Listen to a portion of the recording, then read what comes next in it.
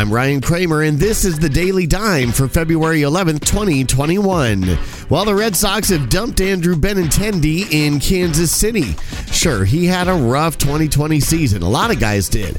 But to jettison him out of town for Frankie Cordero seems like it may have been a bit of an overreaction.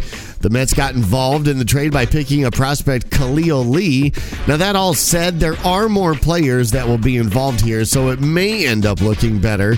But I'm not sure what's happening in Boston. This move is going to raise some eyebrows. Britt Reed is no longer with the Chiefs. Now, to clarify, his administrative leave was only active until his contract expired, which it now has. I'd imagine the Chiefs would have let him go anyway, but now they don't have to.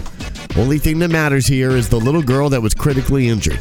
Thoughts and prayers to the family and the little girl for a speedy recovery. The Dodgers have locked up Walker Buehler for the next 2 years. He agreed to a 2-year, $8 million deal, which buys out his arbitration years. In the past, this wasn't something we'd see a lot of because the earning power of arbitration can be big. But with the way things are going these days, it's smart of the players to just lock up guaranteed money.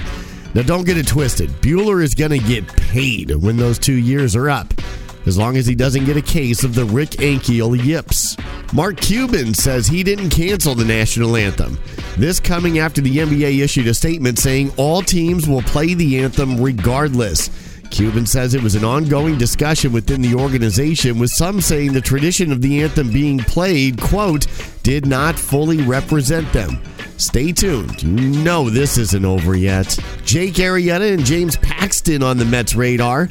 After losing out on the Trevor Bauer sweepstakes, the Mets have turned their focus to a couple of reclamation projects, it seems. The Mets were in attendance for Arrieta's recent showcase and have long been linked to interest in Paxton. If they can land both on a couple of cheap one-year deals, and they're even half the pitchers they used to be, we might be watching the Mets in the playoffs. No, wait, they're still the Mets. The Patriots are not viewed as serious suitors for Carson Wentz. Well, then who exactly are they interested in?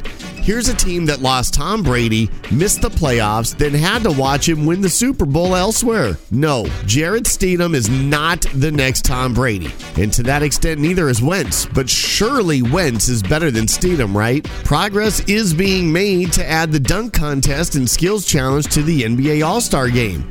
As stated before, this is all anyone really cares about anyway. What I don't get is how a lot of the players are saying how stupid it is to have an all-star game this season, yet even they seem to be down with these two extracurricular activities. You can't have one without the other. So either be cool with the game so you can show off your mad dunk skills, or don't be okay with any of it. The Washington football team has a settlement in the cheerleader video scandal. You may remember the news about Washington's video coordinator saying he was asked by owner Dan Snyder to produce the video. Well, Snyder vehemently denied it. The video coordinator was let go, and now it seems they've put it in the rearview mirror. What happened was wrong. It should have never happened in the first place. But with this behind them, maybe they could finally figure out a team name rather than being called the football team. Speaking of the football team, Taylor Heineke has re-signed. The football team back in the news, but this time for something positive. Backup quarterback Taylor Heineke has a new 2-year, $8.5 million deal. With the QB situation extremely unsettled in Washington, it's realistic to think he could be their starter. And talk about what a bargain it would be for the football team if he wins the job. And last but not least, Tokyo Olympics president Yoshiro Mori is going to step down. This comes on the heels of a little over a week ago, Mori making some sexist remarks about women. He came under fire for those remarks, but said he won't be stepping down as the president. Well, looks like he's reversed course on that and will step down in the coming days.